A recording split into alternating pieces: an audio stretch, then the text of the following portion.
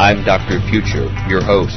I invite you to join me as together we experience a future quake.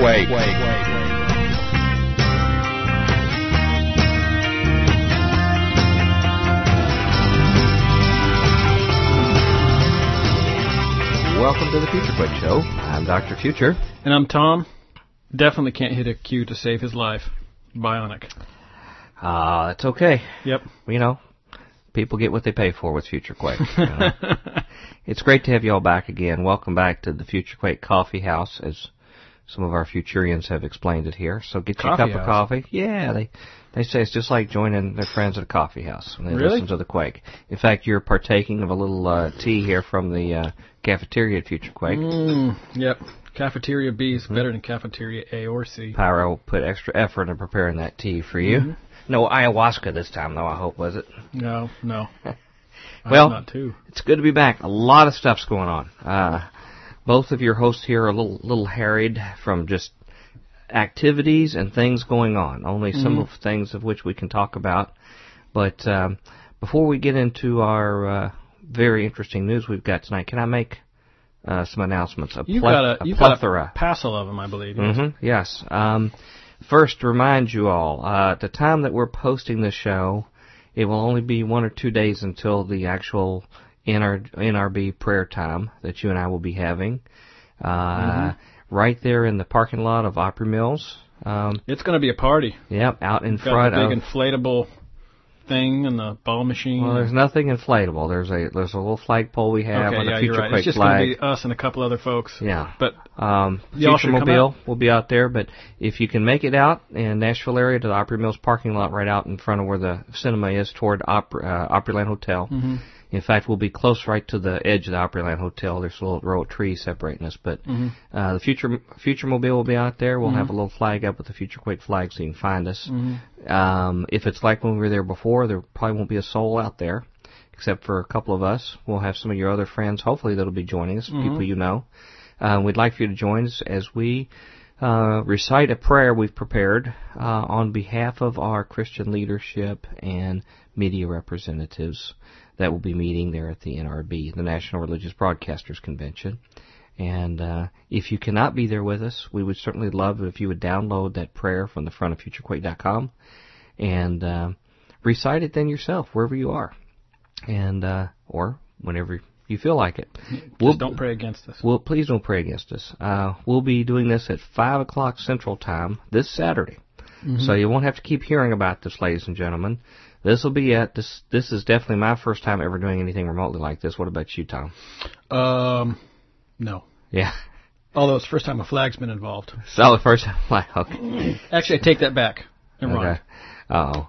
Well, anyway, we don't know what to expect. If somehow unexpectedly something's been cordoned off or we can't get to where we announced right there at the front of FutureQuake.com, there is a Shoney's restaurant just outside the entrance to Opry Mills and Opryland area, and right there at the corner of Briley Parkway, where you get off for Opryland.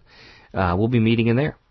We plan to meet there anyway as soon as we're done with the prayer. That'll probably be sometime around 6 o'clock to go over there for some fellowship and food. We got a room there organized and arranged. But if we get booted out earlier, we'll just go over there and finish our prayer there. It's going to rock. I don't know, Tom, about your schedule, but either you and I together or I need to run over there probably the next few days and make sure everything's still as we saw it. Because it's been about a month. Yeah, it hasn't fallen in or... Yeah. Well, make sure we can still get to the same flag, the same light pole that's listed on the front of FutureQuake.com. And we'll make sure that all of our arrangements are still valid. Other than that, I think everything's all systems go. Word. For it. Couple things to mention to you all. If you cannot be there, but you would like to hear it real time, we're going to try to record it for YouTube for posterity's sake, and try to get that on camera. But if you'd like to hear it real time and join with your fellow believers, one of the shows on the Revelations Radio Network called the Mike and Tim Show, I know many of you all probably listened to it already, they have volunteered to do a special version of their show live during that time on talkshoe.com. That's TALK shoe, SHOE.com. And if you put in the Mike and Tim Show in there, in the search, you'll find it. And they're going to be simulcasting live at 5 o'clock Central Time on Saturday the 26th, where you can listen in. We'll probably have a few words to say there, too. Most of it will be them actually just covering the audio as we're reciting our prayer, but I'm sure we'll have a few words before or after. And I'm never at a loss for words. Yeah. And they'll probably be providing expert commentary during that.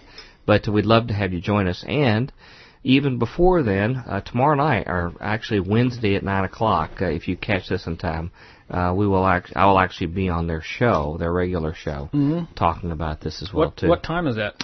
Well, their show goes from 8 to 10 Central Time, and I'll probably be getting in right after I leave seeing you at church. From prayer meeting at church, I'll head over there. So, and in general, I'll just give you a general idea on these things. I'm sure you can't remember everything, particularly if you're riding in a car.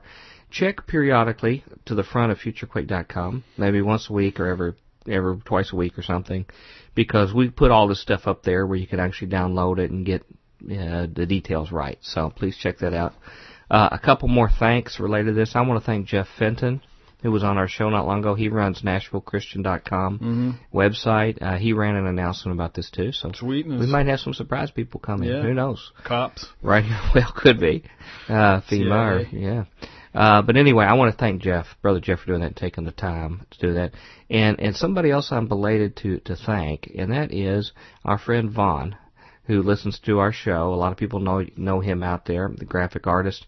I think I mentioned when we first got the 2-book set out that he helped get the artwork that we supplied, get it all sort of arranged. It was put really to our, cool, by the way. To our we got to get some T-shirts. Desire. Like yeah, we need to get that going. Hopefully the people who've gotten the books like it.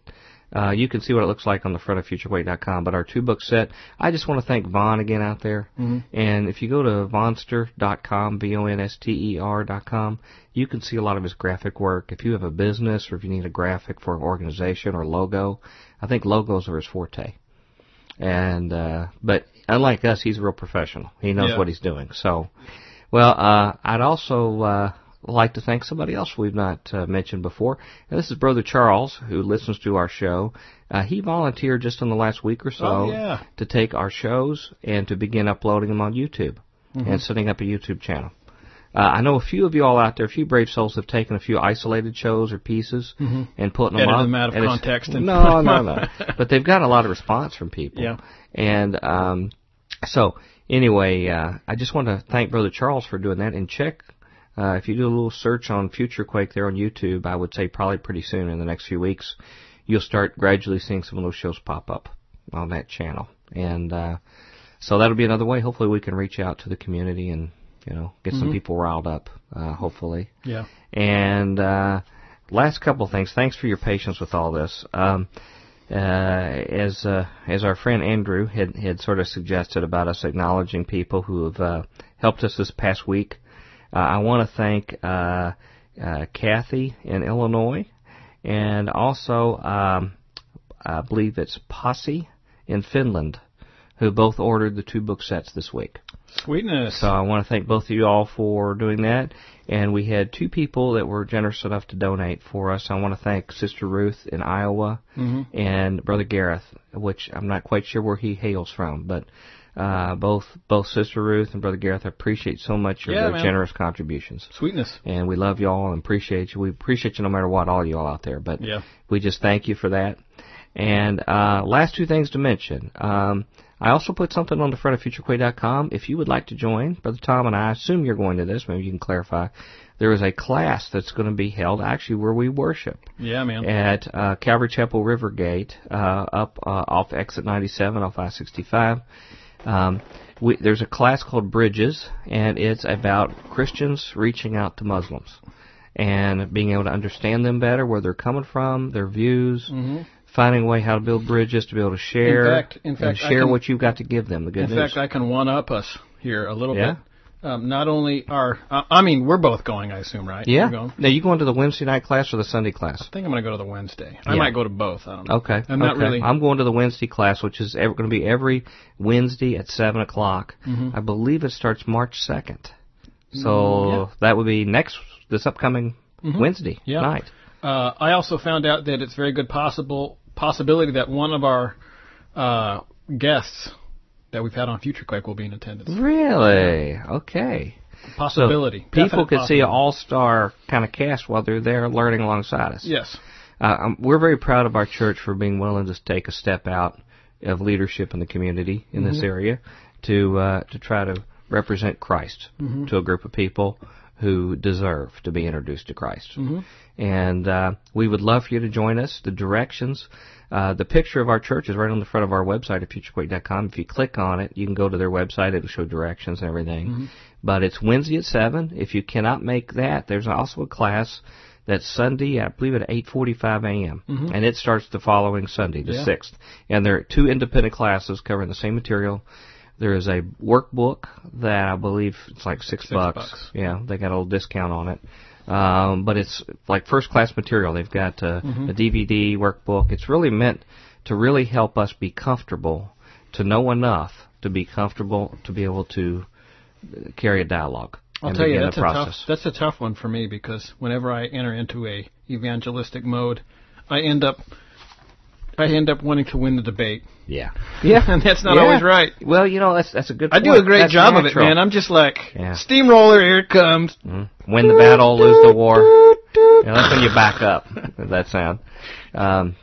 But please join us. We would love to have you there, and be a great way for us to learn together, side by side, and maybe we can bear some fruit for the Lord through that. Yeah, so, last thing, just to mention again, if you've not signed up for the Politics of Religion Conference, it's going to be in awesome. Fort Wayne, April 1st and 2nd, couldn't be a more timely conference.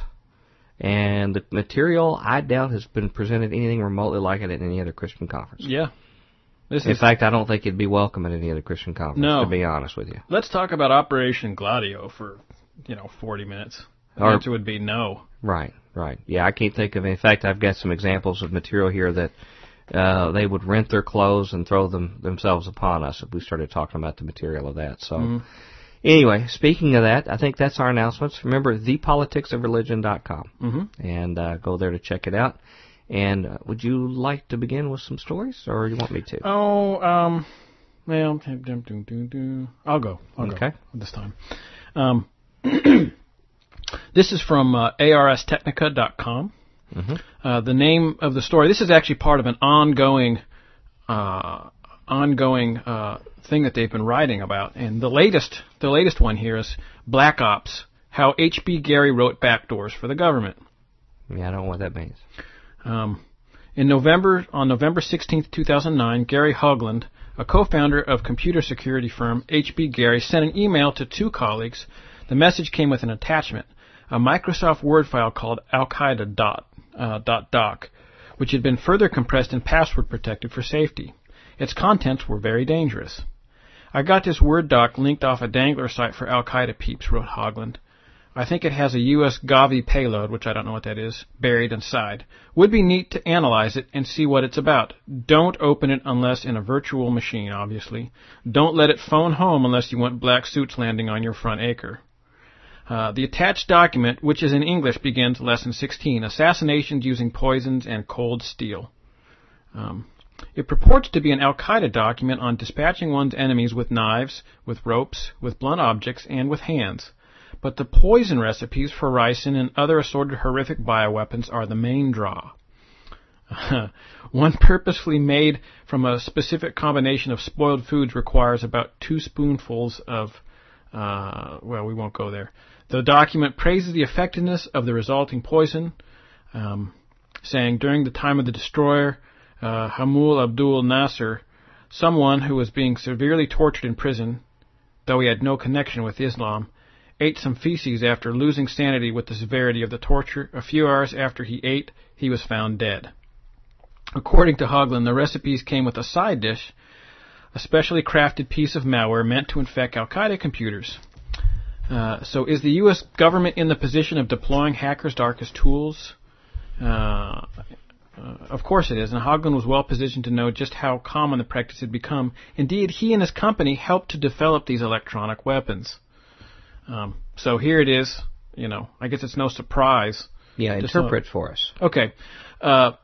What has gone on is the security, whatever security agency that the United States has contacted. H.B. Gary has contacted them and said, we want to put real documents, on how to make poisons and how to kill people silently and all that stuff, and embed it with a thing that will phone home and show us the document location of who's done this.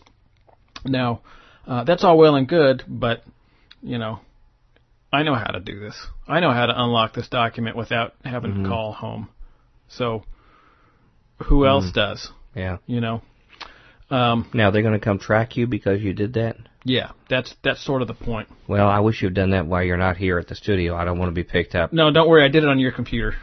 Yeah, I'll be some rendition guy in an unknown country, and I had nothing to do with what you did. Yeah, well... Thanks. I'm here for you. Yeah. Actually, so are the FEMA trucks. Thank you.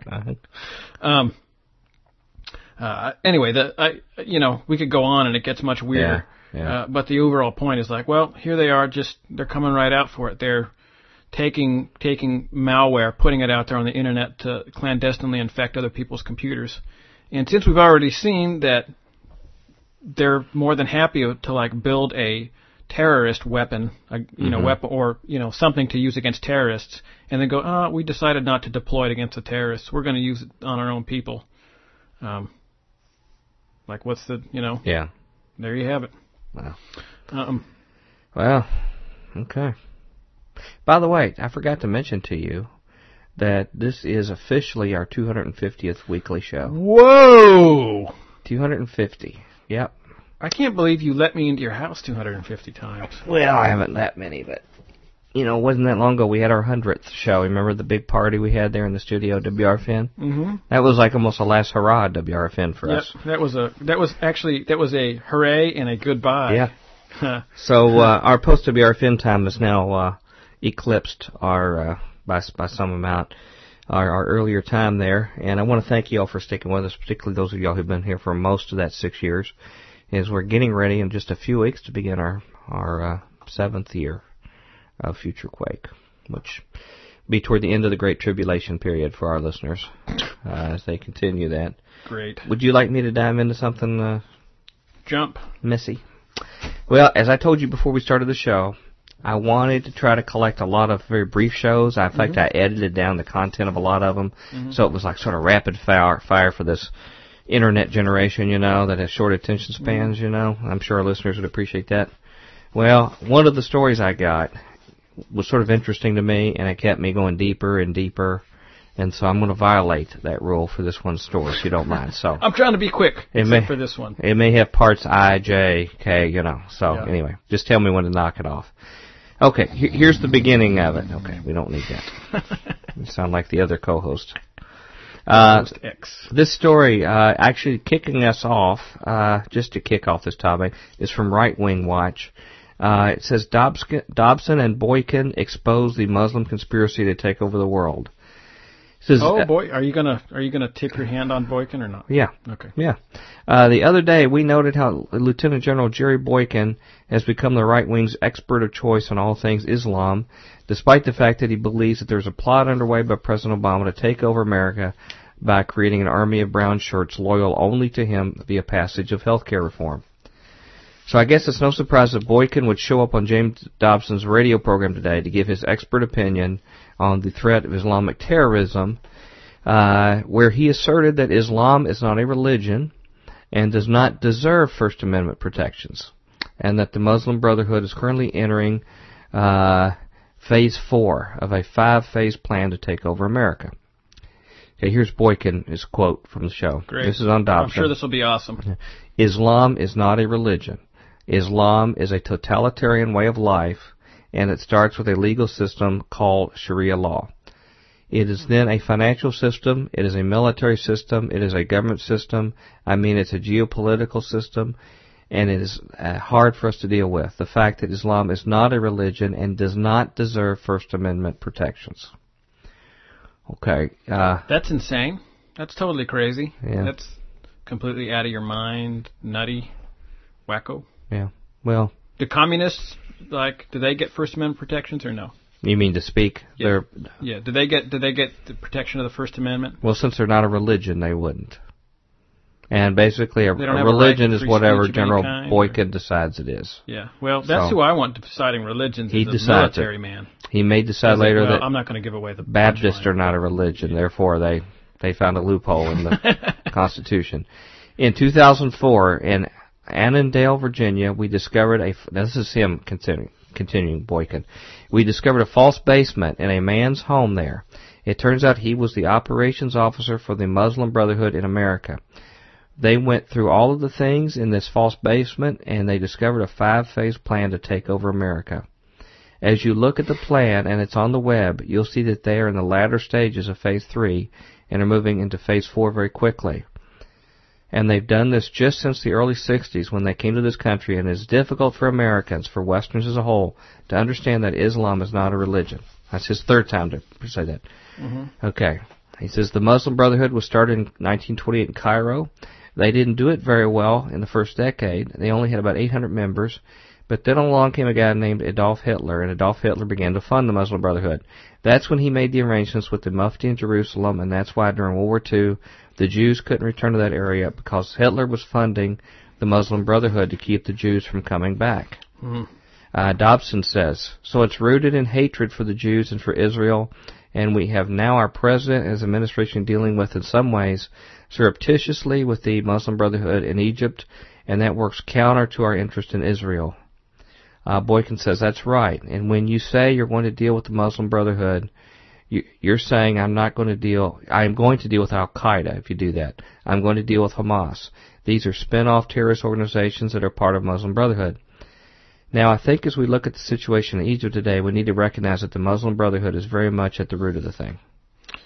So, crazy. That's his, That's how it goes. When he was talking about the origins of Muslim Brotherhood, he didn't happen to mention how Western intelligence had actually helped jumpstart in that direction, which, in fact, one of them, the CIA, that he worked for. Yeah, here. I'll actually give everybody the a link to an actual scholar, an actual writer who said that in paper with footnotes and stuff, how the United States helped unleash fundamentalist Islam. By Robert Dreyfus. Okay. It's he's pretty left, but he also does things like footnotes. The question is whether the information is real or not. Yeah. Well, at the end of the day, it's like people who scream about watching Al Jazeera or something. Well, the point is that the information is true. Yeah. Okay. Well, here's a follow-up related to this, okay? Mm-hmm. Boykin terrifies Dobson with dire warnings of America's pending Islamification. Now, I just got this here in the last week. This is all just recent. It says, yesterday, James Dobson hosted Lieutenant General Jerry Boykin to explain to his audience how the Muslim Brotherhood is entering Phase 4. Okay? He says, I cannot begin to adequately capture the utter terror and paranoia that drove this second episode. I guess it's a follow-on to this other one. Mm-hmm. As Dobson and his co-host grew increasingly alarmed as Boykin informed them of America's impending doom, claiming that the U.S. does not want to try those responsible for 9/11 because we are intimidated by the Muslim world, and that the day is fast approaching where his granddaughters will be forced to wear burqas. Okay, Boykin says, it's interesting to me that two of the groups that have not said anything to this, in fact, have been on the other side of this, have been women's groups and homosexual groups. Both of those groups are discriminated against very heavily. So if there was total Sharia law in this country, that by Sharia law, homosexuals would be killed and all the women would be wearing burqas and hijabs and would be subjugated to the authority of men. But these two groups have not come out and said anything. And one of the people there, Luann, says they've been silent. And Boykin says, we are at war. And I think that until Americans are willing to find out what Islam is, and to find out the truth about what the Muslim Brotherhood is doing in our country, we're going to continue to live in darkness. And James Dobson says, are there activist judges that are taking us in that direction? Boykin says, absolutely. And I have great respect for the governor of New Jersey. But he just appointed a judge, a Muslim judge, to one of the courts up there in New Jersey who has been known to be associated with operatives from Hamas. Dobson says, this is Christie, Governor Christie? And Boykin says, yes. This kind of thing reflects, I don't think, an effort on his part of implementing Sharia law. I think it's this whole concept of trying to appease the people that, in fact, are our enemies. I assume this guy's a citizen that he put in this position, right? Well, one would think so. The constituents of New Jersey that he would be trying to appease.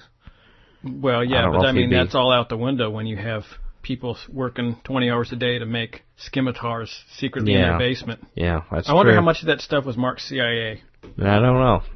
Dobson says, General, I want to ask this question to somebody for a long time. I'm sure it has a good answer, but I've never heard it.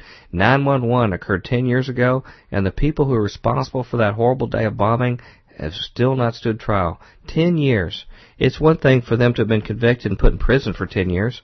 They haven't even been brought to trial, and I don't understand why. Can you explain that? They're dead. Now, you would think he would be saying that because they haven't had a chance of justice to have their day in court. That's not what they care about. Yeah. They want to see gallows and see people swinging from them. Okay, Boykin says, no, sadly I can't, because I think that whole thing is a political issue.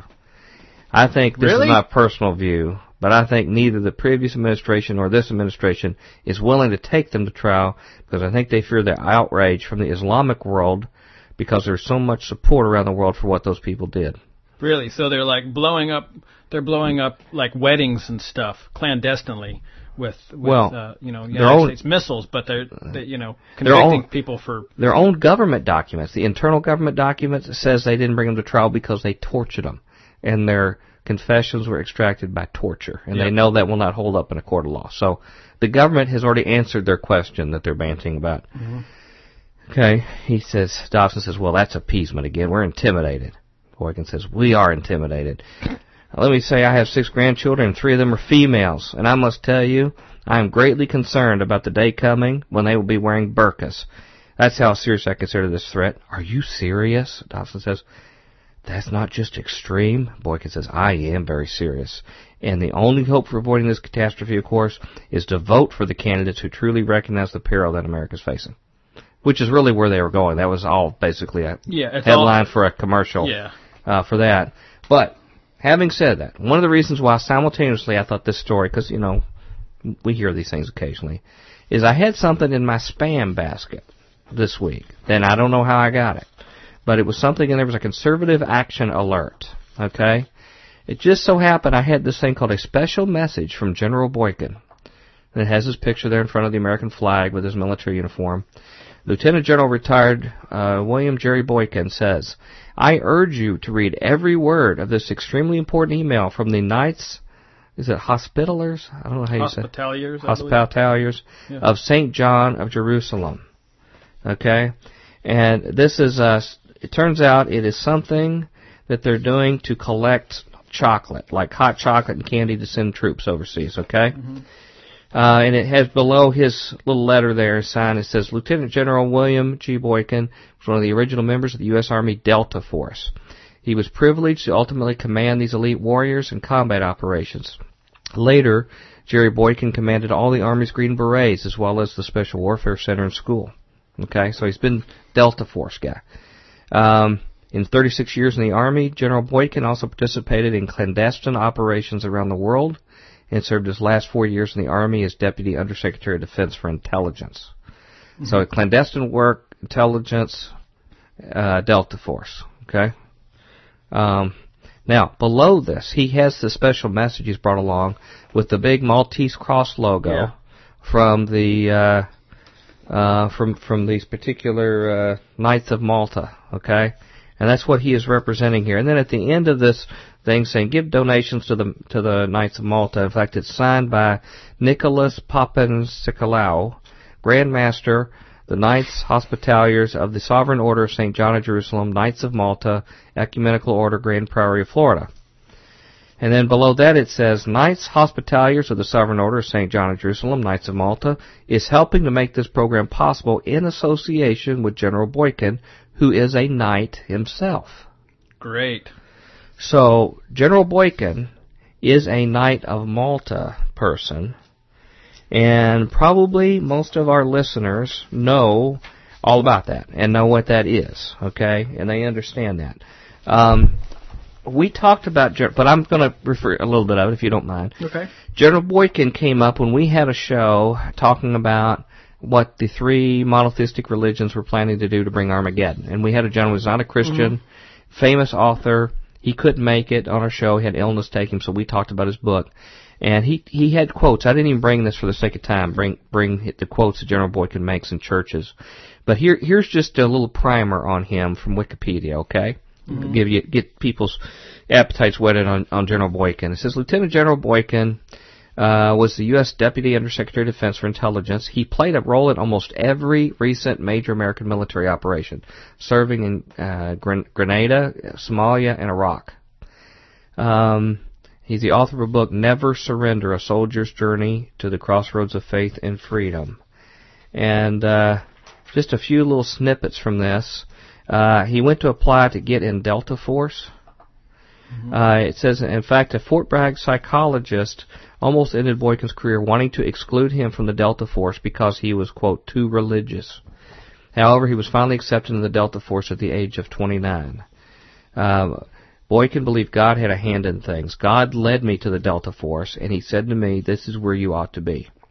Now, let me just say that I have someone very, very close to me who has a background working in the defense area like I do, and they worked with people in special ops regularly, and some from Delta Force. Mm-hmm. And I don't mean this in a disparaging way to the people who've worked in Delta Force. And Should the people I say it? Because I think I know what you're going to say. But, well, no, I guess I better say it. And again, this is not to disrespect what they do and their sacrifices and their family, but, and I've heard this from others, they were some pretty scary people. Totally. They were very scary like people. Where you just didn't know what they were going to do next. I mean, they were on the edge. And I'm not blaming them. I'm blaming the training that they received. There was, very intense psychological training to make them what they are. Some people say, well, you just got to do that to people because they've got the kind of duties where they need to slit throats immediately. A drop of a hat, grab a knife, cut it. Mm-hmm. And you have to break something in a person to make them like that. It's one thing if someone is in like a terrible battle and it's us versus them and you just instinctively do it, these people have to know going in that they're expecting to do it. And the thing is, I think they pay a terrible price mentally. And a lot of ruined marriages, a lot of other mess kind of stuff because of it. And so one of the guys, and I can't say anything firm about General Boykin, I'm just saying keep that in perspective, that now this guy is really a main pusher in the Christian world. It says by 1980 he was the Delta Force operations officer on the Iranian hostage rescue attempt, which of course didn't go well. The helicopters collided and 53 people died. Yep. He said, however, not a man who stood with us in the desert and pleaded to God for God to go with us was killed or even injured that night. So the people who called out to God weren't hurt. He says in October 83, Major Boykin worked as an operations officer during Operation Urgent Fury in Grenada. Also in 89, Boykin was in Panama as part of the mission to apprehend Manuel Noriega. So he's part of all of these major actions. Okay. It says from 1991, he was at the Army War College. And after that, as a colonel, he was in Colombia leading a mission to hunt for drug lord Pablo Escobar. Mm-hmm. Seymour Hersh later claimed in the New Yorker there were suspicions within the Pentagon that Boykin's team was going to take part in the assassination of Pablo Escobar and that U.S. Embassy officials in Colombia were acting as support. That's supposed to be a no-no now. Mm-hmm. Hersh refers to Mark Bowden's book, Killing Pablo, which made allegations that the Pentagon believed Boykin intended to break the law and exceed his authority in the operation. Mark Bowden states that within the special ops community, Pablo's death was regarded as a successful mission for Delta, and legend has it that its operators were in on the kill. Hersh also quotes an anonymous retired Army general saying, that's what those guys did. I've seen pictures of Escobar's body, and you don't get that from a long-range telescope lens. They were taken by guys on the assault team. Wow. Continues further. In April 1993, Boykin helped advise Attorney General Janet Reno regarding the standoff at Waco between the federal government and a religious sect. And that worked out so well. Mm-hmm. Yeah. Well, it's according to how you look at it, I guess, if it went the way you wanted to. In October 93, Colonel Boykin was in command of the Delta Force tracking down militia leader Mohammed Farah Aidid in Somalia, during which time the infamous Battle of Mogadishu took place. Sometime after this, he served at the Central Intelligence Agency as Deputy Director of Special Activities and promoted to the rank of Brigadier General. So now he's gone from Delta Force into the CIA. Okay. Great. From April 98 to 2000, he was commanding general, the Special Forces Command at Fort Bragg, and then commanding general of the Special Warfare Center, and then appointed to Deputy Undersecretary of Defensive Intelligence. So, just some of the comments he's had, and because I want people to keep track on this gentleman. He says he's gained notoriety for his Christian fundamentalist views over the last few years in public remarks. He's a born-again Christian, which all that's great, who has cast the war on terror in biblical terms. That's pretty horrible. Yeah.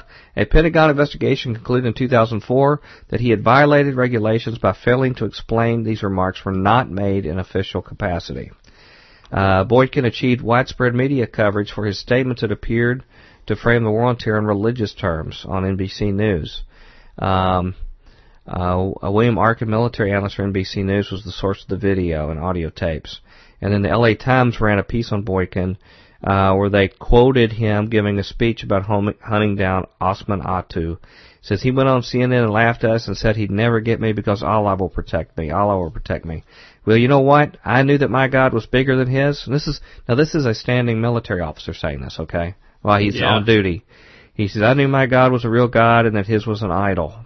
Well, okay, I'm sorry. And it says, Boykin's remarks stirred much anger in the Muslim world. Of course, they're not a religion anyway, so much doesn't matter. But it's interesting you mention that because I'm reading up here on the Delta Force as you're going, and one of the things that the Pentagon mentioned here in this article that I'm reading, the Pentagon tightly controls information about Delta Force and publicly refuses to comment on the highly secretive unit and its activities.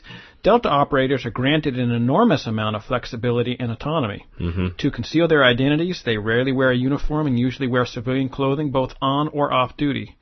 When military uniforms are worn, they lack markings, surnames, or even branch names. Civilian hairstyles and facial hair are allowed to enable the members to blend in and avoid recognition as military personnel. So could be a co-host of a radio show. You don't know what's in my bag, do you? Well, anyway, I'm telling you, it's not a Sapple Charger 9mm. Some of his comments like this, even the Senate Armed Services Committee Chairman John Warner, Republican, and Democrat Carl Levin urged Rumsfeld to launch an investigation on him. They even put forth a House resolution condemning his religiously intolerant remarks and wanting him reassigned. Just to conclude here on this, on September 26, 2009, which just recently, Boykin gave an address at How to Take Back America conference. Okay, he wants to take it back. In St. Louis, hosted by the Eagle Forum. According to the Canada Free Press, General Boykin asked the audience, what are you prepared to give up for America? Are you willing to pay the ultimate price? He followed up with a warning, there is no greater threat to America than Islam. This man wants a war. He wants a war. He wants blood on the ground. Mm-hmm. In 2010, Boykin, along with the co-authors such as former CIA Director James Woolsey and neoconservative activist Frank Gaffney Jr., they released a book entitled Sharia, the Threat to America, published by the Center for Security Policy, a Washington-based neoconservative think tank. The book describes what its authors call a stealth jihad that must be thwarted before it's too late. What do you do to thwart it? That's what I want to know. You kill them. You just set up lots of Guantanamo bays and take people. You kill them all. You shoot them and you put them all full of holes because it's not a religion and, my God is bigger than your God. Therefore, it's good for me to shoot you. Yeah. It's like, woohoo, boy, we've got some massive logic going on here. Next thing you know, never mind. It argues most mosques in the United States have already become radicalized, most of them. They're all... And that most Muslim social organizations are fronts for violent jihadists, and that Muslims who practice Sharia law seek to impose it on the country. Does this not remind you of the typical propaganda you read from... Like somebody maybe who served in the CIA before? Yeah. According to the Washington Post... they say government terrorism experts call the views expressed in the Center's book inaccurate and counterproductive. News reports have also attempted to connect Boykin with controversial tactics. The New York Times reported on March 18, 2006, that when asked by Undersecretary Cambone to get to the bottom of abuses committed by an elite counterinsurgency task force, Boykin found no pattern of them despite ample evidence to the contrary. So the implications he's covering up... civil rights abuse and other people. Mm-hmm. December 9, 2003, The Guardian, UK paper we often read from, connected Boykin with secret Israeli counterinsurgency assistance in Iraq, allegedly including assassination squads. In another Guardian article, Sidney Blumenthal, President Clinton's former chief advisor, claim that towards the end of 2003 it was Boykin who, under Donald Rumsfeld orders, advised then Camp X-ray head Major General Jeffrey Miller in Guantanamo to transfer the same Camp X-ray methods to Abu Ghraib in the Iraqi prison system. Now, this is the man who is the darling of religious conservatives right now, okay? This is his legacy. Yeah, sure. Okay, in 2003, Seymour Hersh claimed to New Yorker that Boykin was a key planner, along with Stephen Cambone, behind Rumsfeld's Special Forces approach to fighting the war on terror. When Boykin was questioned in a congressional inquiry regarding similarities between the current war on terror, special operations, and USA's Phoenix program during the Vietnam War. Do you remember the Phoenix program? Mm-hmm. Basically systematic torture and no rules. Yeah. I remember watching an interview of a guy named I can't remember his first name, but his last name was Ng. Yeah. And he said they were talking about how really this was just a buddy thing and all this stuff, and then he sort of grabs the camera. It was like a live documentary style thing, and he grabs the camera and he says, "I want to tell you about the hit against blah blah blah blah. It was a beautiful hit." And he goes on in graphic detail about watching this guy get blown away from long range through a scope. And somebody asked him, he said, "Well, who was that guy?" He said, "Oh, I don't know," and then wandered off to the bar. And that was all Operation Phoenix people. Well, Phoenix program was basically a torture camp. Yeah. Is what it was. Okay, when he was asked in congressional inquiry if there were similarities between the War on Terror, Special Ops, and that Phoenix program, he says, "I think we're running that kind of program. We're going after these people. Killing or capturing is a legitimate mission for the department. I think we're doing what the Phoenix program was designed to do, without all the secrecy." Great. So he makes no apologies about this. So, if I can conclude this, I didn't know much about the Knights of Malta. Mm-hmm. I don't know if you did. It's one of those things I was afraid to go down that hole because it's like going after the Jesuits. There's so much information you can get lost. And this is something just this afternoon I was looking at. Yep. Knights of Malta, as I understand them, were a lot like the Knights Templar, except they stayed. Yeah. They didn't get wiped out, go underground, go into secret societies. Mm-hmm. They're overt. Their allegiance is directly to the Pope. Mm-hmm. You have to take allegiance directly to the Pope. They took over the Crusades. They took over Jerusalem. They fought Muslims. For basically their entire existence has been a war against Muslims. Mm-hmm. Whether it was at Rhodes, I believe, or Malta, or wherever they've been stationed. Then they got to where they were soldiers of fortune, and they would make money just fighting for anybody, for anything. But they're still the darlings of the Pope. And the sovereign military order of Malta has its own place there in Rome that is a sovereign place. It issues its own passports. It has its own license tags. It's not part of any country, like a bloc or so. It's not even part of the Vatican. No, it has its own separate international status. It has special advisor status to the United Nations. What? It has 80 nations that it has embassies with. The Knights of Malta. The United States has a Knights of Malta embassy? I assume they do. It's 80 nations. I assume we'd be high on the list. Yeah. So they're not anything to, minimize. So that's who this General Boykin is part of, a group who has a legacy of commitment to the Pope and a legacy of Christian warriors fighting military wars against Muslims. Okay, that's what he's joined himself to. Well, there's some other people that you might be surprised that are part of it too. Hit it. Are you familiar with Rick Joyner? Rick Joyner, the key figure of the Dominionist movement. I've been reticent to say that because it's thus far been sort of like rumor that he's a Knight of Malta. Well, evidently some things I'm reading here. In fact, some of this information was from one of our guests who's been on our show. I'll get to his name here in just a minute. But he had actual tapes where he brags about it, where Rick Joyner brags on his own teaching program about becoming a Knight of Malta. Mm-hmm. That's horrible. Let me just quote a few things here. In fact, he says the basic. Let me see if I can find this gentleman's name here. Excuse me. I'll get to it to a minute. I've got it here inside. But it says the basic theological positions on end-time doctrines that govern the Dominionist movement is either post-millennium, which states that Jesus will return after 1,000 years of religious peace, or dominion theology, which states that the church is to establish the kingdom of God on earth, or some abbreviated form of the two. These two doctrines are represented by the Catholic Church and other religious groups, postmillennialism, and the charismatic New Wave churches, plus the Reconstructionist groups. The belief that Catholics and charismatics in this kind of stewed interpretation has certainly laid the foundation for them to be totally deceived. Both of these doctrinal ideas despise any teaching of a pre-tribulation rapture or of 7 years of tribulation to follow. Okay? He says there's not a true biblical Christian on this earth that does not want revival. In other words, for us to have progress in the world. But it says, but when this revival is connected to postmillennialism or dominion theology, the idea becomes anything but truth. And as far as Rick Joyner, these are quotations from some audio tapes that he made, I guess for his teaching ministry. It says, in the tapes in which I'm quoting, Mr. Joyner did not share the reasons for his visit to Germany and the archives of Nazism. He was there going through the Nazi facilities. A book written by Dave Hunt entitled Won't Rise the Beast may help you understand the connections. Adolf Hitler was supported and protected by the Catholic Church, and the Knights of Malta were closely connected to Hitler by the Catholic connection. Okay, the Catholic Rite of the Knights of Malta, in particular Baron Franz von Papen, played a critical role in Hitler's assumption of power and launching the Third Reich's 20th century crusade. Sovereign Military Order of Malta, that's their official name.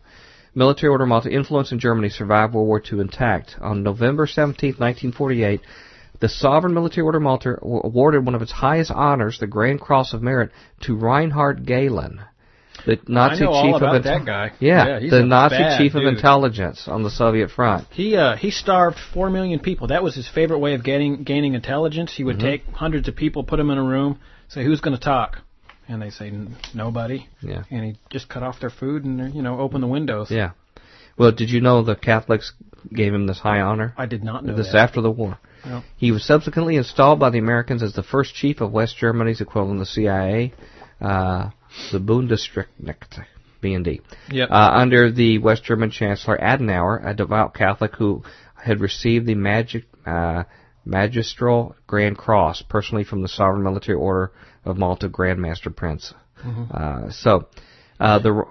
They were also, gosh, I could go, I know so much about him. Yeah. I'm going to stop. He factors into this. Yeah. Why would Rick Joyner, of our New Apostolic Reformation guys, why would he find such pleasure in visiting the historic sites of the Nazi regime? First, let's read his account of the visit and about him meeting a Knight of Malta and hearing of their interest to knight him. He says, I was in Berlin with a man who was considered one of the foremost authorities on Nazi Germany, Colonel Eugene Bird, who was the commandant of the Spandau prison, which housed all the war criminals after the war. And he's the one who wrote the book The Loneliest Man in the World, which was the memoirs of Rudolf Hess, who was Hitler's number 2 man. And Colonel Bird had just taken myself and Paul Kane and a friend of ours on the most incredible tour of Berlin that day, and he had the greatest insight into what happened spiritually there. And we went to Hitler's bunker, and we all went all over the place, and he just gave us a personal tour. And he gave Paul and I the same tour, and it was one of the most fascinating days I ever had in my life. And we're eating dinner with Colonel Bird, and I was saying we're talking all this stuff, and I said, you ever heard of these Knights of Malta? And he said, well, I am one. And he pulls out his credentials, and he said, they still exist. And I knew they still existed because I had met a few around. But they are hardly known here, but they are known in Europe. And he says, as a matter of fact, this one knight who's called a knight commander has recommended you to be knighted, and he's looking for you now. I talked to him. They had been reading our journals and stuff like that, and the head of the order had been baptized in the Holy Spirit and wanted to see them become a spiritual force, just like they had been a natural force. So they want the Knights of Malta to become a spiritual force. Colonel Bird tells me this one guy, he was an Austrian baron, he says he's looking for you, he's already recommended you to be knighted. So he carries on here that their doctrine of dominion theology clearly projects a one-world government with a one-world religion. Joel's army, which is a main thing they plan to use for this army, will be similar to the Crusaders who fought and conquered their way to the city of Jerusalem in the 11th century. The time of the Crusaders was the actual time of history when the Knights of Malta was founded. The historic and futurist connection of all this is breathtaking. Following is an explanation of why the Knights of Malta is knighting non-Catholics and persons outside the nobility ranks of Europe. says the Sovereign Military and Hospitalier Order of St. John of Jerusalem of Rhodes and Malta, known as the Sovereign Military Order of Malta, or SMOM, is judicially, politically, and historically unique in the world today. Representing initially the most powerful and reactionary segments of the European aristocracy for nearly 1,000 years beginning in the early Crusades of the 12th century, is organized, funded, and led in military operations against states and ideas deemed threatening to its power. It is probably safe to say that the several thousand knights of the Sovereign Military Order of Malta, particularly in Europe, North Central, and South America, comprise the largest, most consistently powerful and reactionary membership of any organization in the world today. Mm-hmm. Although an exclusively Roman Catholic organization, in this century it has collaborated with and given high awards to non-Catholic extremists in its current crusade against progressive forces in the West, the national liberation movements, and the socialist countries. I was going to say that's not entirely true, it being a strong Roman Catholic force. There's actually a Protestant offshoot. That is true. I think it's based out of Russia, if I remember right. It was a Russian arm that split off that hosted it.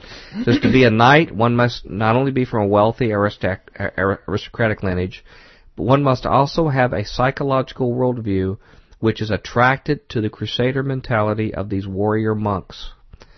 Participating in the Sovereign Military Order of Malta, including its initiation ceremonies and feudal ritual dress, members embrace a certain caste class mentality.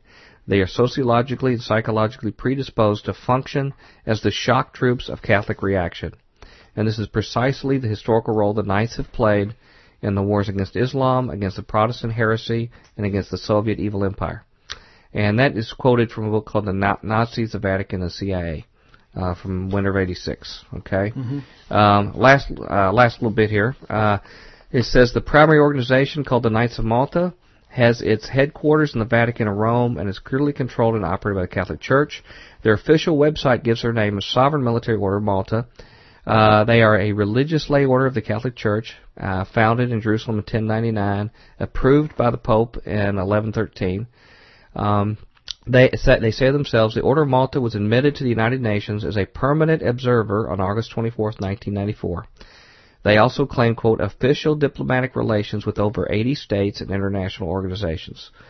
The Order of Malta is clearly a Catholic order controlled by the Pope and totally committed to the Pope, the Virgin Mary, and service to Roman Catholic ideas and causes. It's a powerful and massive organization. And so the author says, with this background, why would charismatic leaders have an interest in being an intimate part, being knighted, and accepting responsibility to serve the Roman Church? The answer is simply that a large body of charismatic leaders have adopted the same ultimate goals of a one-world government, a one-world religion, and the necessity... Now, this is speaking from a Pentecostal speaking, okay? Mm-hmm. And the necessity of forcing this idea on the entire world. The present Pope has met with almost every religious organization in the world and is inviting everyone to the same religious table. A one-world religion, I know I'm getting late here, I'll hurry. A one-world religion is ready to be established as soon as the Holy Bride of Christ has been removed out of their way. Okay? And, let me just finish here. It says, I'm sitting, this is back to the tapes for Rick Warren. Rick Warren says, I'm sitting in the lobby in Nuremberg, okay, that's the religious center of the Nazis, mm-hmm. with Bobby Kahn and a few other men, and this guy comes out walking in the lobby of the hotel as an interesting-looking guy. And Reed, who was Paul Kane's assistant, was standing behind me, and he says, look, there's Newman Payton. And this guy was Baron Newman Payton, who Colonel Byrd had told me was looking for me. I said, Reed, do you know that man? And he said, oh, yeah, we met him years ago. And he came over, walked to me, and said he'd been looking to meet with me, and I stopped him right away. I said, Bobby, give me a readout on this guy. And this guy's going, what's a readout? And Bobby goes, sir, when you came in, I just saw something. I saw that you had just come from the office of a man named Kurt Waldheim. See, they just went to see Kurt Waldheim, who was a UN figure, actually was a guy known for war crimes, Nazi war crimes. His eyes got big because he'd just come from Kurt Waldheim's office. And then he says he saw him opening a briefcase there and giving you something out of it. And Bobby described the briefcase. His eyes got real big, and he said, this is incredible. Baron Payton said, this is the only briefcase like that in the world. I had it custom made for Kurt Waldheim. And it was a weird thing that Bobby had described. And so after that, it says that, where does it show where... Okay, that same trip they had a meeting, evidently, with Saddam Hussein. Sweet. So Rick Joyner hung out with Saddam Hussein and got knighted as a Knight of Malta. Or right. Right. That's a pretty... Kurt Waldheim, by the way, who was barred from entering the United States in '87, suspected war criminal, was knighted by the Pope.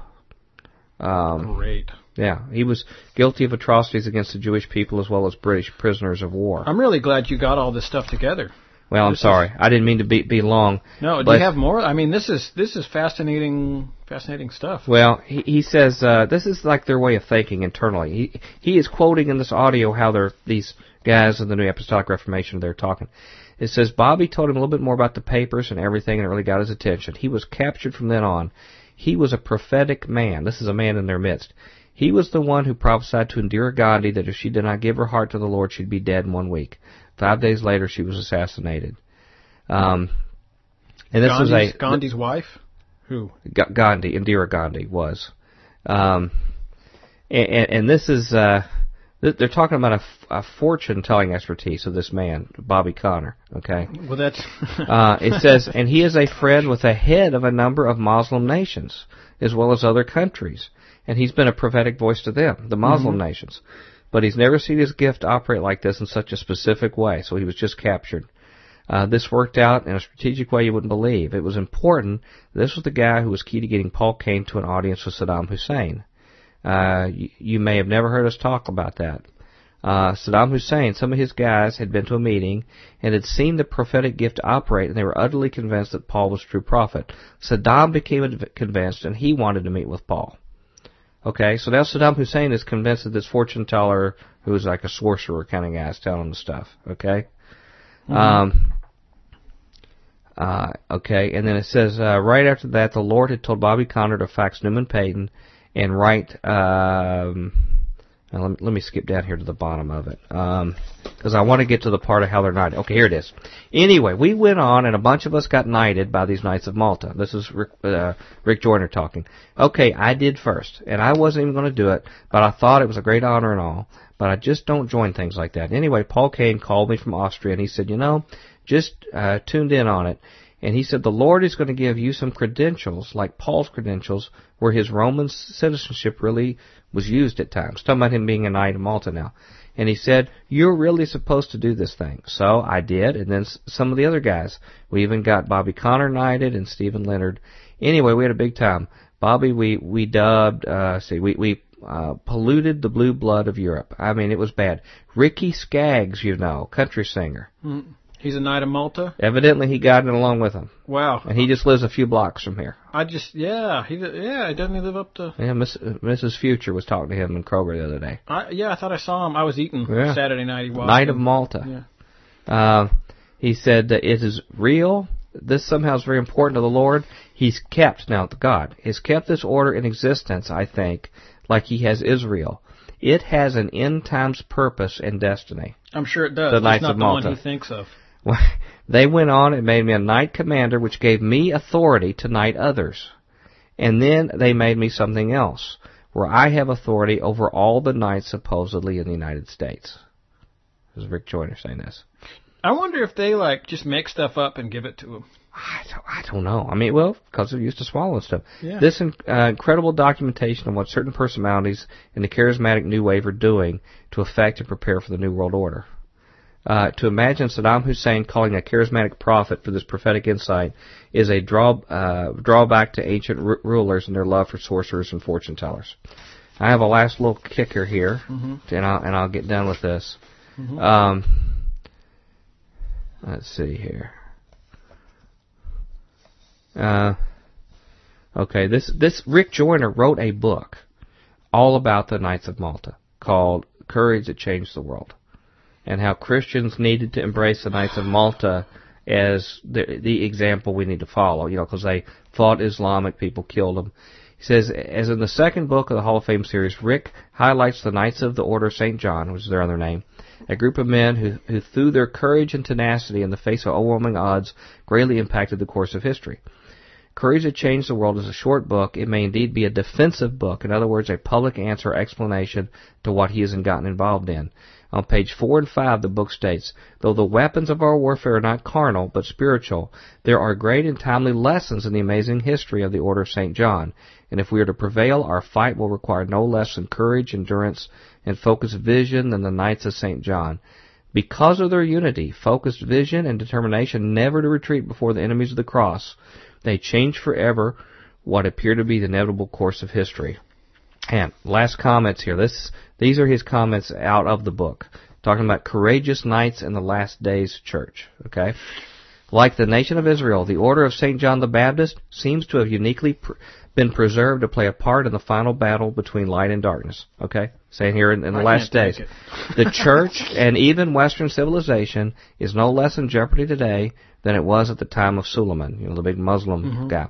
Conflicts within the church have weakened her to the point that she is more vulnerable to the enemy than ever. He's talking about militarily vulnerable. Okay, even so, the Lord is not constrained to deliver by many or few. He still has those who are true noblemen who are establishing noble families throughout the earth. Noble families, huh? Okay, like now that's spiritualizing. Blue blood or something? Yeah. See, he's now a blue blood, so now he can knight other people, so he's part of the inner circle. He says they are bound together by a common faith that transcends denominational differences. See, he didn't have to get down in the doctrinal stuff. Yeah. When you're a blue blood, the little people worry about doctrine. That's interesting you mention that. That's exactly what I've been observing in these people that overthrew governments and stuff in the 50s, 60s, and 70s. Yeah. Kermit Roosevelt and Monty Woodhouse, two guys that worked big time with Ajax. That was their big thing. Like, they were both described as well-heeled but not necessarily intelligent. Mm-hmm. Yeah. I thought, wow, that's interesting, because they both have doctorates from Oxford and Harvard, respectively. Yeah, right. Which means they told them what they wanted to hear. Yeah. When they did stuff. That's when you get your degree. Mm-hmm. But, it's interesting because when you get to that level, you become sort of internationalist. You don't care about nationalism or what happens to your country or whatever. You're in a different circle. Mm-hmm. Everybody's going to play ball. Okay. He goes on here. He says, they are bound, talking about the noble families of the earth, they are bound together by a common faith that transcends denominational differences. They too have vowed not to retreat before the enemies of the cross, nor yield a single acre of ground to the enemy of our faith. The Lord is again calling together the true knights of the Spirit. They will stand unified in spite of all the petty divisions and spiritual wars that go on around them.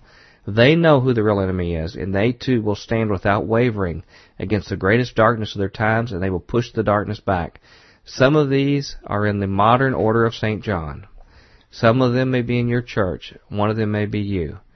And then he shows a picture of the present Grand Master with his titles on the book. Mm-hmm. Sorry, I know that was crazy long. I had a bunch of short stories otherwise, but I just thought that was just something I came up with this afternoon. Amazing.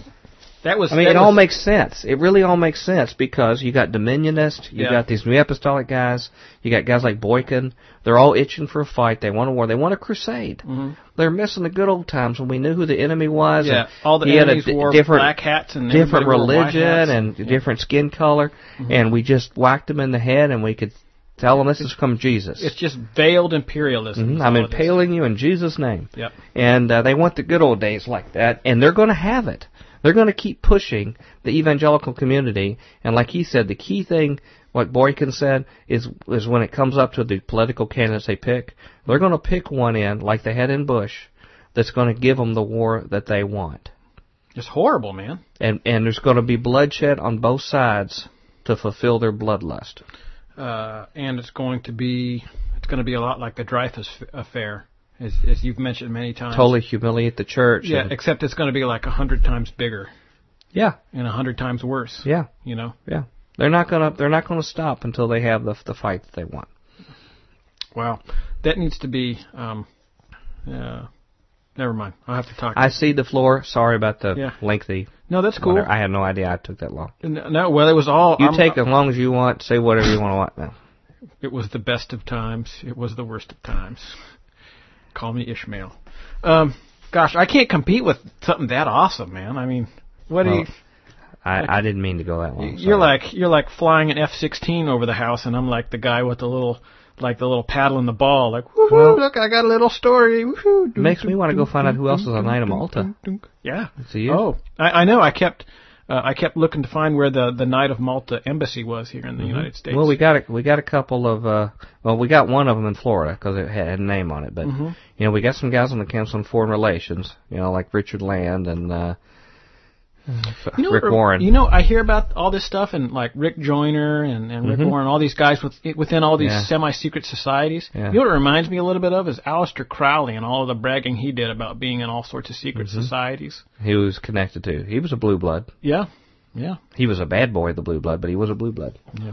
And because he had money that was, bequeathed to him, he could get into all that horribleness because of his idleness. Yeah. You know, one thing I've noticed in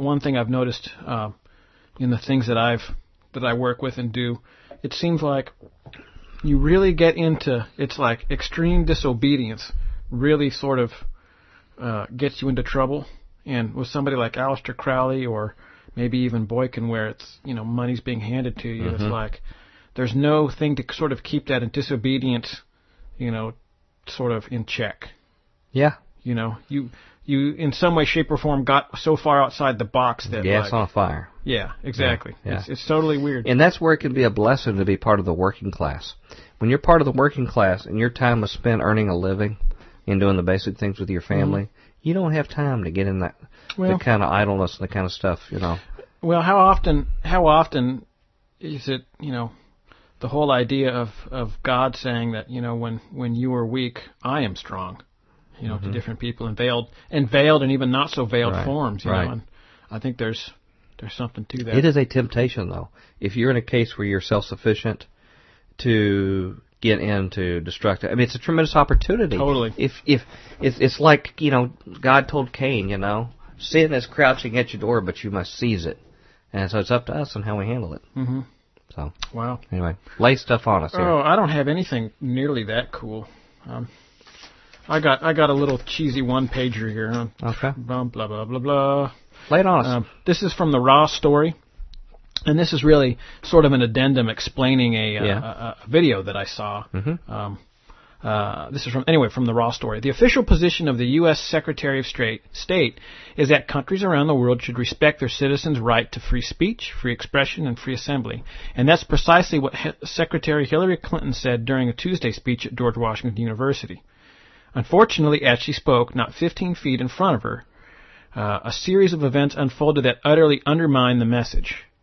Former CIA agent Ray McGovern, an outspoken critic of U.S. foreign policy, and somebody who I respect immensely, stood silently in the auditorium center aisle and turned his back on Clinton. For his symbolic and otherwise non-disruptive protest, he was quickly accosted by security agents. As they struggled to pull him out of the room, a CNN news camera caught the tail end of the ordeal. I think they actually tried to put a bag over his head, too. Now, his crime was turning his back on her? He stood up in the middle of the speech and turned his back on her. Yeah. And that was it. It's like something you would think of like seeing on one of those like goofy news networks where they like stage stuff like The Onion or something. Yeah. But it's crazy. You know, here she is. She's saying, I think at one point she actually says, and more than anything, we respect the right of citizens, even in sovereign foreign countries, free speech. Yeah. And then now drag that man out of there. And then she gets this kind of slightly pained look on her face, but keeps going. You know, and like it's clear she's looking over the audience to try and ignore something going on. And then the camera pans out, and here's this dude getting scuffled, you know, by two guys that are way bigger than him. That look like they're trying to put a bag over his head. I'm not sure. So anyway, a CNN news camera caught the tail end of the ordeal. And he at the end of it, he says, "So this is America. This is America. Who are you?" The 71-year-old McGovern shouted as he was hauled away. He claims to have been bloodied and bruised by one man in uniform and an unnamed plainclothes security officer. Clinton didn't even skip a beat. That's true. She kept a pretty good composure over the whole thing. McGovern was being represented by the Partnership for Civil Justice Fund. You know, I mean, in some ways, he has a longer, more distinguished set of credentials and experience than she does. Sure. With his career. I mean, she should be honoring him. Sure. He was the guy who gave briefings to, I believe, Reagan for a good number of years. Yeah. Well, and served as a top-level analyst in the CIA. For a long, long time. See, how did he get out and respond positively compared to these other guys? How did he keep his soul? That's what I want to know. Well, it's an interesting question. Yeah. Maybe we should have him on to talk about that. I think that would be great. There's so many Pandora boxes He's like, he'd show up to the studio with a truckload of them. Yeah. See all these? These are my Pandora boxes. Yeah. Anyway, he says, it is the ultimate definition of lip service that the Secretary of State Clinton would be trumpeting the U.S. government's supposed concerns for free speech rights, and this man would be simultaneously brutalized and arrested for engaging in a peaceful act of dissent at her speech. And I would add a silent act, totally non-disruptive other than some sort of, possibly visual thing. Mm-hmm. A spokesman for the group said. U.S. officials came under similar rhetorical fire in December when they announced plans to host World Press Freedom Day. The announcement was made on the same day that Senator Joseph Lieberman declared that WikiLeaks founder Julian Assange should be prosecuted for espionage over his role in the release of the U.S. diplomatic cables. McGovern says, when people die because we have hypocrites at the top of our government, that compels me to make a statement in whatever way I can, McGovern told Rob Call, who posted the remarks to Op-Ed News. It was not the theme of her speech that I was protesting. It was her war policies in support of Mubarak. Mm-hmm. Yeah. So, yep. He actually, we paid, right in the neighborhood of $3 billion a year to Mubarak for 31 years. Do you know how much money is missing from the Egyptian treasury that people are now saying he stole? Just about that much. $93 billion. Yeah. Yeah. That's what we get for it. And that's not the government. Our government does that so they can look good with the public. They look like they have friends and that they did well diplomatically when they bought them with our money. Mm-hmm. If we could go over there individually and say, let's give every citizen $3,000, will you be my friend? We would actually have better success than what they're doing. Yeah. Well, it's interesting. Eisenhower, again, in reading up on Operation Ajax, I'm practically giving my whole politics of religion speech. We'll have you back here to really go through it. I'd like to do a series of shows. There's just not enough time to go through it all. But Truman, basically, the British tried everything they could, short of an invasion, to get their oil fields back, and the Truman wouldn't support it. And then Eisenhower came in. And the Dulles brothers, who saw everything in Cold Warrior terms, right. And Monty Woodhouse, the guy charged with convincing the Americans to go along with whatever the British plotted, he said, "I knew that I couldn't go to the Americans and tell them that I couldn't tell them that we needed their help getting back our land. So I changed the argument. I told them that Iran was in danger of falling to communism." And indeed was on the very brink, and the only way to get that out was to get a more stable leader than Mossadegh in there. And the Dulles brothers jumped at it and then sold it to Eisenhower, who was said to remark, "You know what I don't understand, you guys," speaking to the Dulles brothers, "you know what I don't understand is why is it that we go all over the world and everybody hates us?" But he ended up authorizing the coup. And, because somehow we feel like we have to. Can I make a quick comment on that while you're finding your next story? Because it relates to why we have to go do these things. We're going to go into overtime here, don't worry. Okay. There was something I saw about a conference that's now getting ready to be held, featuring possible 2012er candidates. It says, this announcement of this conference coming up, it says the organization...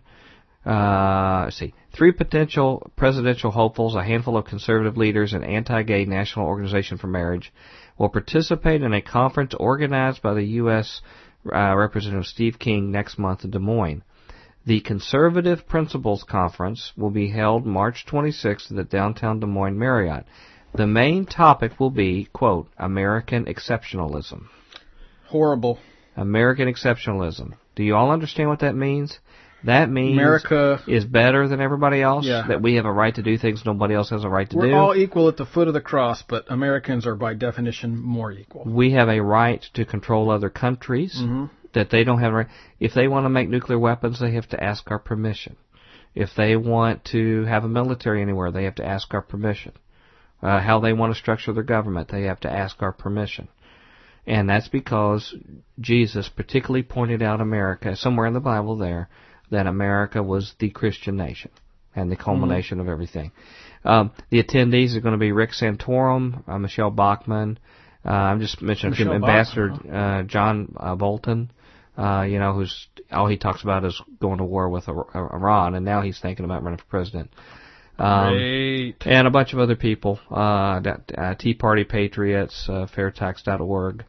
And I'd really like to ask them about, for them to define American exceptionalism, and particularly these Christian moral organizations, what the Bible teaches about American exceptionalism.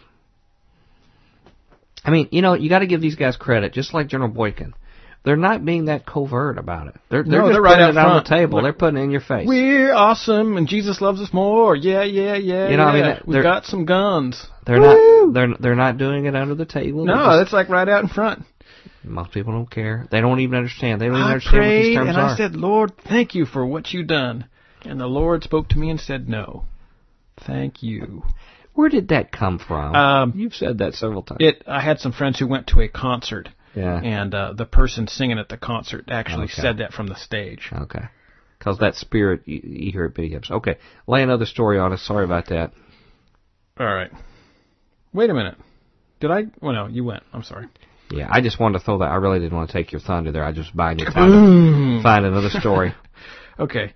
Army wants rapid-fire bullets for crowd control. That's nice.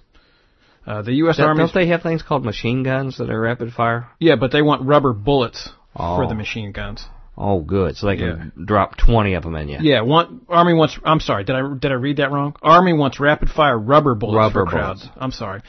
This came from New Scientist. Okay. It's a tech, thing. The U.S. Army is planning to field rubber bullets for machine guns. Military officials claim the ammunition will allow them to more effectively quell violent protests without loss of life. But human rights campaigners are alarmed by the new weapon. Why? I guess the obvious question is, why is a military force feel the deep need to quell violent protests? Shouldn't you be out fighting other That's their mission. armies and stuff? It's not to go conquer territory or anything else. It's population control. Well, that's the big... Used to be that's what police did. Mm-hmm. Maybe even National Guard. But now the military. Yeah. It has to subjugate people and keep them subjugated. Yeah. The Army's existing crowd control rounds are single shots fired from handheld grenade launchers with a range of about 50 meters. The XM-1044 would double this range. 100 meters. That's kind of a long way to hit somebody with a rubber bullet. Yeah. It would be football field. Yeah, it would be supplied in belts for the MK-19 grenade launcher, a truck-mounted weapon that can fire almost 6 rounds per second. Wow. The MK-19 has been exported to some 30 countries, including and especially Egypt. The U.S. Army has a requirement for rapid-fire, non-lethal capability, said Ken Schulters, project manager for close combat systems at Piccadilly Arsenal in New Jersey. All currently fielded non-lethal ammunition is single shot. Firing rapidly at long range is likely to be dangerously inaccurate. You don't say. Says Angela Wright of Amnesty International. So what if it hits a few baby carriages and things like that? Well, you know what Churchill said about a massacre that British troops were involved in 1946? Mm-hmm. He said British troops killed a bunch of women and children in Greece during a protest in Athens, and he said, you just shouldn't bring unarmed women and children to a protest. Mm-hmm. Because it's going to get bloody. Yeah, that was his implication. That was kind of his whole defense. Yeah. Such a weapon system would allow for a burst of non-accurate fire at a crowd with high risk of hitting bystanders, ricochets, and hitting of vulnerable areas of the body. Despite being hollow and plastic, if a round were to strike someone in the head, it could severely injure or kill them. And so that's kind of the short end of the stick there. Wow. Great. Wow. I mean, this is just another one of those things where, we've reviewed. It feels to me like ad nauseum because I've been here for every show, but maybe not to some of our more recent listeners, is that every time the U.S. military requests something for anti-terrorism, it's within months of them deploying it overseas, it's deployed over here with police departments and, all of this stuff. There was when they have Tea Party kind of meetings, when they have conventions, Republican and Democratic conventions, all those kind of things they bring up. Yeah, there was the thing that cooks your skin, cooks the water in your skin. Yep. There was that that sound cannon. There was the UAVs that Dallas. In fact, the Dallas Police Department has been using them since like 2009 to fly unmanned around, look into houses and stuff, and all that. So coming soon, rubber bullets to your police department. Dun, dun. You know what happened during one particular coup in Central America? They overthrew. I won't tell you which one, but they overthrew the dictator and brought in the CIA handpicked guy. Yeah. And just before he was going to make his speech, they got on the radio and they decided they needed to play martial music. Yeah. And they didn't know what to play, so somebody accidentally picked the Star Spangled Banner and played it. Oh, ouch. Well, we got about 3 or 4 minutes. You got anything else you want to go through real quick before we do? No, let's do some emails. Emails? I'd love to do some emails. We'll do them. By the way, one thing I didn't get to mention on a story that I think is really cool, people want to look up, if I can give 3 minutes before we do it, was that I found a story called Not As Old As You Think out of Open Magazine, talking about yoga. Yeah. There's a campaign to push that yoga came from India to make sure that it's shown that it's a part of a religion. And it said there's only one problem with this purest history of yoga. It is false. Yoga science were never Vedic to begin with. This is from India instructor, visiting professor of history at the Indian Institute of Science, Education and Research. They said yoga is to North America what McDonald's is to India, both a foreign implant gone native. Some 16 million Americans do some form of yoga, primarily as part of their exercise and fitness. And it says, by and large, the U.S. yoga industry does not hide the origins of what it teaches. Yoga's presumed antiquity, a 5,000-year-old exercise system, and connections with Eastern spirituality have become part of the sales pitch. Where it says many yoga studios use the Indian classic or kirtan music, incense, signs of Om, and other paraphernalia, for this whole purpose to make it that. The part that I want to get to, I can't read the whole thing because I even edited it down, but is that the reality is that postural yoga, as we know it in the 21st century, is neither eternal nor synonymous with the Vedas or Yoga Sutras. On the contrary, modern yoga was born in the late 19th, 20th centuries. It is a child of the Hindu Renaissance and the Indian nationalism in which Western ideas about science, evolution, eugenics, health, and physical fitness played a crucial role as mother tradition. In this massive multi-level hybridization this period, the spiritual aspects of yoga and tantra were rationalized, largely along the theosophical ideas of spiritual science introduced to India by the U.S. origin, India-based Theosophical Society. Boy, he's just like rolling a strike right down future Quake plate. Yeah. So it was the Theosophical Society, Madame Blavatsky stuff, based in India, that really got yoga going. I mean, it's funny if you think, oh no, it's this terrible ancient Hindu religion. That's terrible. Well, I have good news for you. It doesn't really tie to that religion. The bad news is it's Luciferianism. Yeah, I was going to say, that's interesting because you know where the swastika came from. Right, from that same Madame Blavatsky taking it from the Hindus. That same area. Yep. So anyway, that's where. And it says, if any Hindu tradition can at all claim a patent on postural yoga, it is the caste-defying, ganja-smoking, sexually permissive, Shiva and Shakti-worshipping sorcerers, alchemists, and tantrics, who are the cowherds, potters, and such like. It says, they undertook great physical austerities not because they sought to achieve pure consciousness, unencumbered by the body and other gross matter, but because they wanted magical powers to become immortal and to control the rest of the natural world. So, that's what you get from yoga. Yeah, uplifting. Okay. We're here to uplift you. One of the ancient texts they base current yoga on right now, by the Yoga Rahasya, was supposedly dictated to Krishnamakarya in a trance by a ghost of an ancestor who had been dead nearly a millennium. So, there's where yoga comes from. And so if some of you all have churches where you all have yoga classes, you might want to mention them. Say, are we going to have the Theosophy lesson too? Are we going to learn about the Luciferian pledge? Yeah. Speaking of Luciferians, let's hear from some Futurians. What do you say? I was going to say, I hope he goes where I think he's going to go with that. I'll save that. I was not going to give that to Merv this time. I'll just take it out on the Futurians. Although somebody actually thanked you for not being a Luciferian recently. That's true. That is true.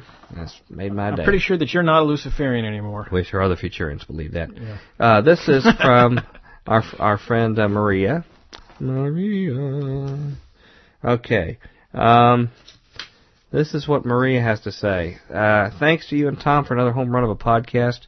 In my opinion, the DEA, Drug Enforcement Agency, may be involved in the drug traffic in the same way that the CIA hands the military are, and that they may also be involved in intelligence operations. I have not researched this subject in a serious matter, but there are some bits of information that come to mind that lead me to hold that opinion. The military looked at Afghanistan and the poppy bumper crop since the U.S. has invaded. Remember those photos of the U.S. soldiers guarding poppy fields, of the reports that the soldiers were told to keep hands off drug traffickers? I don't know if you read those reports a few years back, but I did.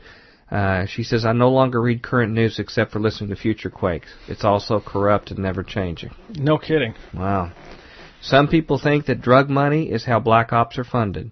Besides, I'd be one of them. Well, yeah, no, I mean, that's sort of been proven, hasn't it? A lot of stories out on that. Besides, our overlords, bankers, launder it and make oodles of profits. I believe Catherine Austin Fitz is one who says this. The CIA, she says, this is an old story and harks back at least to Vietnam. Check Whiteout by Cockburn and St. Clair and The Politics of Heroin in Southeast Asia by Alfred McCoy. Really? He says, then there's the Iran-Contra affair, Dark Alliance by Gary Webb. That is a fascinating story. Really? I've read that. Okay. Yeah.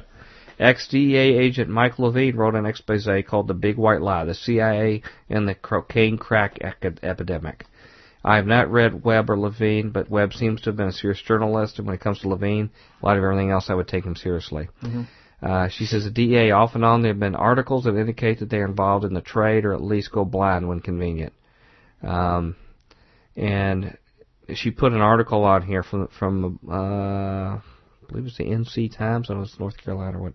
Mm-hmm. Venezuela rejects U.S. drug report, accuses DEA of collaborating with traffickers. Mm-hmm. Chavez, however, said late last year that seizures have doubled since suspending work with the DEA. The DEA in Venezuela was accused of forming a new cartel and of attempting to form an intelligence spy ring on the Venezuelan government. Well, you know, most of the Zetas were in fact people that were trained at the School of Americas. Is that right? Yeah. The Zetas too? Yeah. Is there anybody bad that was not trained? I mean, Sauron went through School of Americas, or Darth Maul went to the School of the Americas. He was an instructor. He taught the coercive techniques interrogation seminar. This article that she sent says there's also indication that narco traficantes are in bed with the Colombian government and that the DEA U.S. coddles them both. For example, ex-functionary of the Colombian DAS, their DEA equivalent, called the DAS a three-letter cartel and said that the DAS traffics drugs to the U.S. through Venezuela. And it says if you want to understand better the U.S., the rest of the Americas relationship, take a look at Professor Grandin's Empire's Workshop. Alfred McCoy also wrote another very good book, A Question of Torture, CIA Interrogation from the Cold War to the War on Terror. She says, hearing Tom talk about Manning reminded me of this. Mm-hmm. Official Venezuelan news service Telesur is a source for interesting and accurate news. They have an English language website. And a Brazilian journalist, Pepe Escobar, is extremely insightful about international events. Yeah. So see, Maria, she's on top of stuff. Yeah. She knows what's going on. So. Did Maria email? Is she the one that emailed earlier? She's emailed several times. Yeah. We've had her on here. Yeah. You've heard of Brother Chris. I think you all have done some things together here. Mm-hmm. Let's see here. He says, this is what really makes me sick. And this is from Brother Chris. He says, if you remember I shared with you that...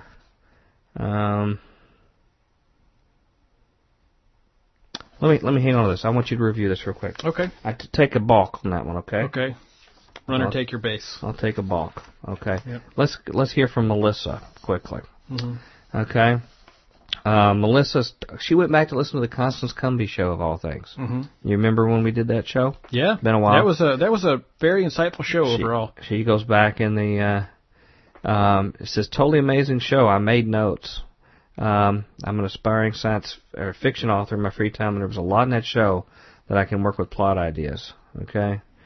It says, by the way, recommendation for other Futurians: go back and listen to the entire available series of Joe Schimmel sermons.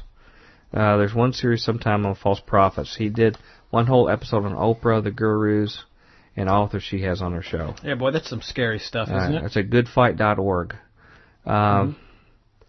So, anyway, I'm trying to think here. She says, by the way, Cup of Joe has a new piece up on some wackadoo health program Rick Warren's Saddleback Church is about to launch. And we've talked about that here. Yeah. It's a very good piece. Wackadoo. I like that. I'm going to have to remember that word. Yeah. It says, I was once on a message board with a pair of folks who did Reiki. I think it's called Reiki. Yeah. Mm-hmm. Because I guess he's involved in this Reiki stuff too, Rick Warren. She says, oh, by the way, they were Wiccans. It may have been a message board. There was some dark stuff going on there. So this is, I watched someone who professed to be a Christian become attracted to it. Eventually, after some other things, cut off contact with her. So, anyway, that's Melissa. Kyle W., good friend of ours here. Kyle W., boy, this is one I'm going to hold off on because of our late hour, because he sent me more details on his email exchange with Joseph Farah. Oh, interesting. This guy.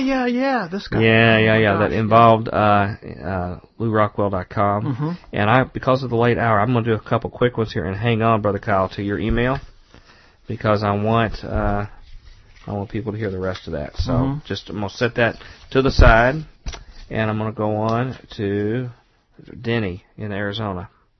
Let's see. We got time for a couple more here. Okay. Denny says, let's see, David Payne is an awesome voice. He liked when we had him from that. Now, back to Future Quake. Yeah. An English accent adds immediate credibility and class to any presentation. Not that Future Quake needed any. David sounds like a great man of God, and I'm glad you have him on board as an intro and parting voice. Keep it up. Yep. I think Denny was one of the, turns out actually, one of the few that really liked the short-term shows.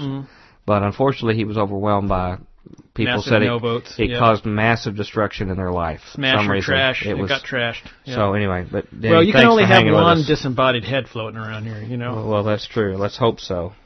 Okay, another little quick one here. This is Sherry. I'm sorry. I grabbed a couple long ones. Sherry sent me something, and I want to save this for the next show. She has possession of the Apostolic Council of Prophetic Elders Prophecies for 2011. Really? And I'm sure you want to know what that is, so you know what's going to happen. We ought to do a show just sort of kind of looking at the longer emails that we get. Well, yeah, we could have a whole show on that. Do you think we could have a show instead of like our prediction show where we just anoint each other as apostles? And then there'd be some more credibility to what we're doing? Well, I don't know if it would add more credibility. It would certainly add a lot more nuttiness. Yeah, but it'd make us more official here. Yeah. Okay. I think I'm going to hold off on this. I don't think some of the ones I've got here I want to go into greater detail with. Well, we are at a very late hour here. And we're going to call it a day, but we first have to call in Merv, who can tell you how to contact us at Future Quake. Future Quake radio broadcasts are archived at www.futurequake.com, suitable for downloading or streaming, as well as other show information. Email Dr. Future and Tom Bionic at drfuture@futurequake.com. That's DRFUTURE at futurequake.com. Tell us your name, city, and radio station or internet, and if we can use your name on air. Comments on the show's topics or guests, or suggestions for future show topics or guests are most welcome. Dr. Future and Tom will discuss selected emails each week during the radio broadcast. Okay, we went a little extra long there. Sorry for a little distracted. I was the problem because of that. No, that was great. Are you kidding? Story that I did. That was so good. I'm sorry about that. You were like, I think Kobe Bryant of the internet. I'm compared to him so often. Yeah. Mostly just in an athletic context. Yeah. But, raining 3-pointers, slam dunking. Where there's smoke, there's fire. Yeah. And it's starting to become clear to me what they're up to. Well, not that we know for sure, but we'll keep looking, won't we? Yeah. Mm-hmm. Yeah, you keep picking up stories, and we'll figure out, and I'll bring some stories, and our Futurians will give us some data. Yeah. I think this one, it's interesting you mentioned, I think this one was very telling as far as battle plan. Yeah. Yeah. I think it exposed. Go find out. This is your assignment, Futurians. Try to well, first of all, come see us at the NRB event here in a couple of days. But then go try to find out who some other people who are Knights of Malta. Mm-hmm. Try to find a list of them who've come out. If you have any more information, background on what they're up to, we'd appreciate it. That's something we need to be more familiar with. And particularly if you find any evangelical leaders who are in on it, that would be very interesting. Yeah. So we got to say goodbye. Any last words? No. Okay. Come back. We will have a classic interview, Future Quake interview, next week. Mm-hmm. But until then, we hope your future's always bright. Have a good day. Later. Join us next time as we dare to experience another aftershock of a future quake.